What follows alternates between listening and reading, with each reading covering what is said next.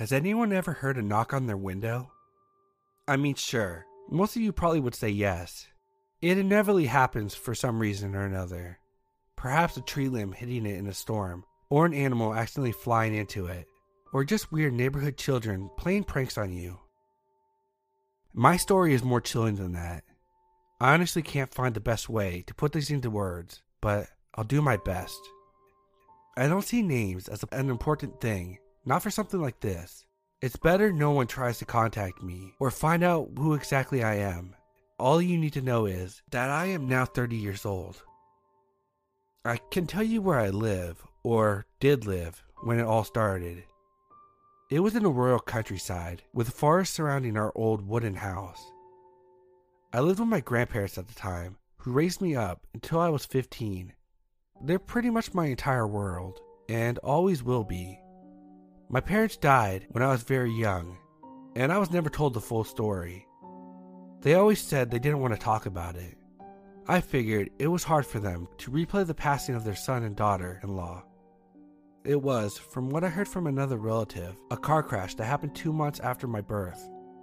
When my grandparents learned of this, they were quick to adopt me as their own, to which I'm thankful for. One night, about a week after turning 15, I was laying in bed, half asleep. That's when I heard a subtle knock on my bedroom window. I'm a very seclusive person by nature, and I don't know why. I've always had my door shut and locked, and my window tightly locked down with thick blinds covering it from the inside. The knock did startle me at first. Then I remember a tree limb that typically dangles close to my window. I figured it was simply getting blown by the wind and had reached far enough to scrape the window. I thought nothing much of it that night and slept pretty well. The next morning, my grandparents called me down for breakfast. I rushed down to some eggs, a piece of toast, grape jelly, and a piece of chocolate fudge, one of my favorite treats. I never mentioned the knocks to my grandparents. After finishing my breakfast, I did my normal routine. I cleaned up, got on the bus, went to school, came home, played games, and then got back into bed. The norm for most kids, I'm certain. The next night, same thing, knocks. This time, more than once, and a bit louder. This admittedly freaked me out. 2 nights in a row? The thing about this night is there was no wind outside, not the slightest whiff. For several months, the same thing happened almost every night. At this point, it did have me slightly on edge, as it really isn't a normal phenomenon. After that night, nothing further happened for at least 4 days. On the 4th night, things took a sudden turn for the horrific. I once again heard the knocks at my window, but this time, it wasn't just knocks. I heard something literally clawing at the window, almost as if it was trying to break inside. This caused me to panic and duck under the covers, but I soon realized that was stupid. If this thing gets in the house, it will most certainly notice the figure under the covers. I remember my bed is rather tall and heavy, and has thick sheets that dangle all the way down the side to the floor. I quietly and quickly made my way under the bed and hid. I stayed down there for what felt like minutes on end, waiting for something to happen. Nothing did. I heard nothing but a very subtle creaking of the house. Finally, something broke the silence. The window in my room broke with a loud shattering sound, glass spraying all over my bed. I very nearly screamed at the sudden shock, but I covered my mouth before anything could escape. Silence once again. Moments later, I hear the thud of a foot slam onto my wood floor. And then I heard something mumbling. I couldn't tell what was being said, but I could have sworn that it was saying my name over and over and over.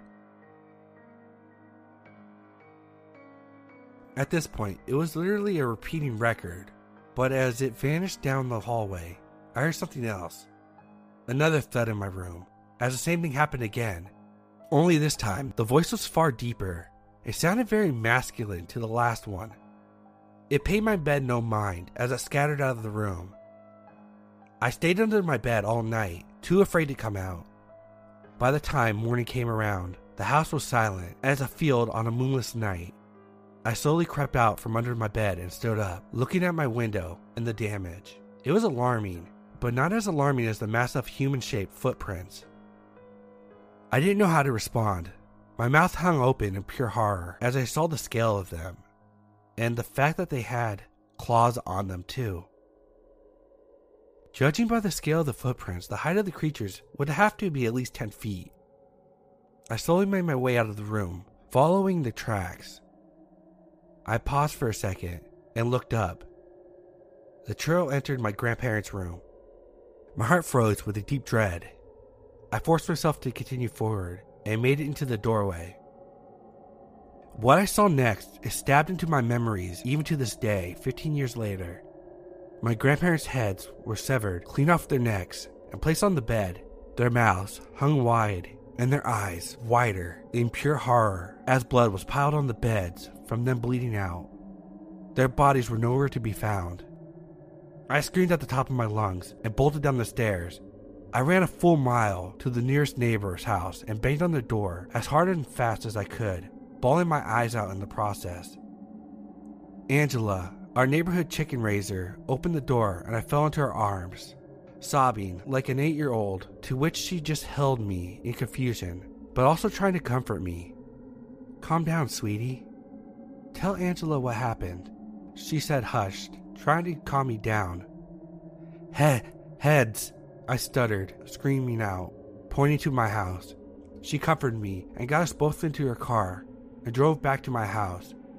I begged her to just drive away and not go in there, but she refused to listen. She ran inside, and not long after I heard a scream from her too. She rushed back out and called the police, explaining over the phone what she saw. Within 3 minutes, 4 police cars and a SWAT team were at her house.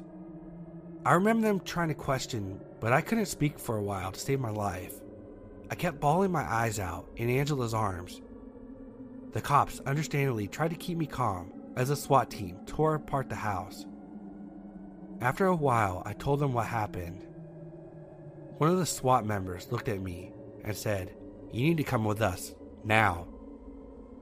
I was literally pulled by my arm by the same SWAT member, and Angela screaming, trying to stop them from taking me as I reached out to her crying. I was sedated as soon as I got into the SWAT car, but before I heard gunshots and someone dying. I woke up several days later in a military institution, surrounded by armed troops and an older, high-ranking officer. "What's your name, son?" she said, to which I responded, "Why?" To which she looked at me square in the eyes and told me, "You're being hunted by something, and we have you safely secured in our installation." "No," I screamed. "I want to go home." To which she spoke, calming me down instantly somehow. "Son, your grandparents are dead, and no one remains in your old neighborhood to protect you. You're under my protection now. I promise you nothing's going to happen to you." From that day forward, I lived a sheltered, spoiled life. For another 5 years, I almost completely forgot about what happened. I was now 20 years old. During this time, I was taught to fight and given the rights to bear arms at any time for my protection.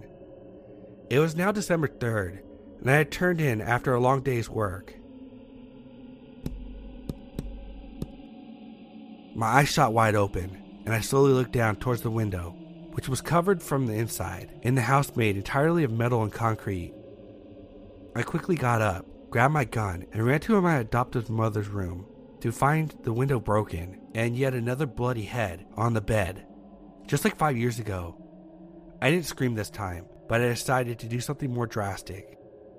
I hid all the evidence that she had even died, changed my name and alias, moved away, and completely went off the radar.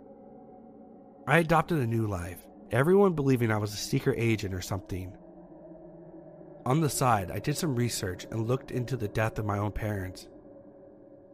I found a lead that pointed it to not being a car crash, but something far sinister.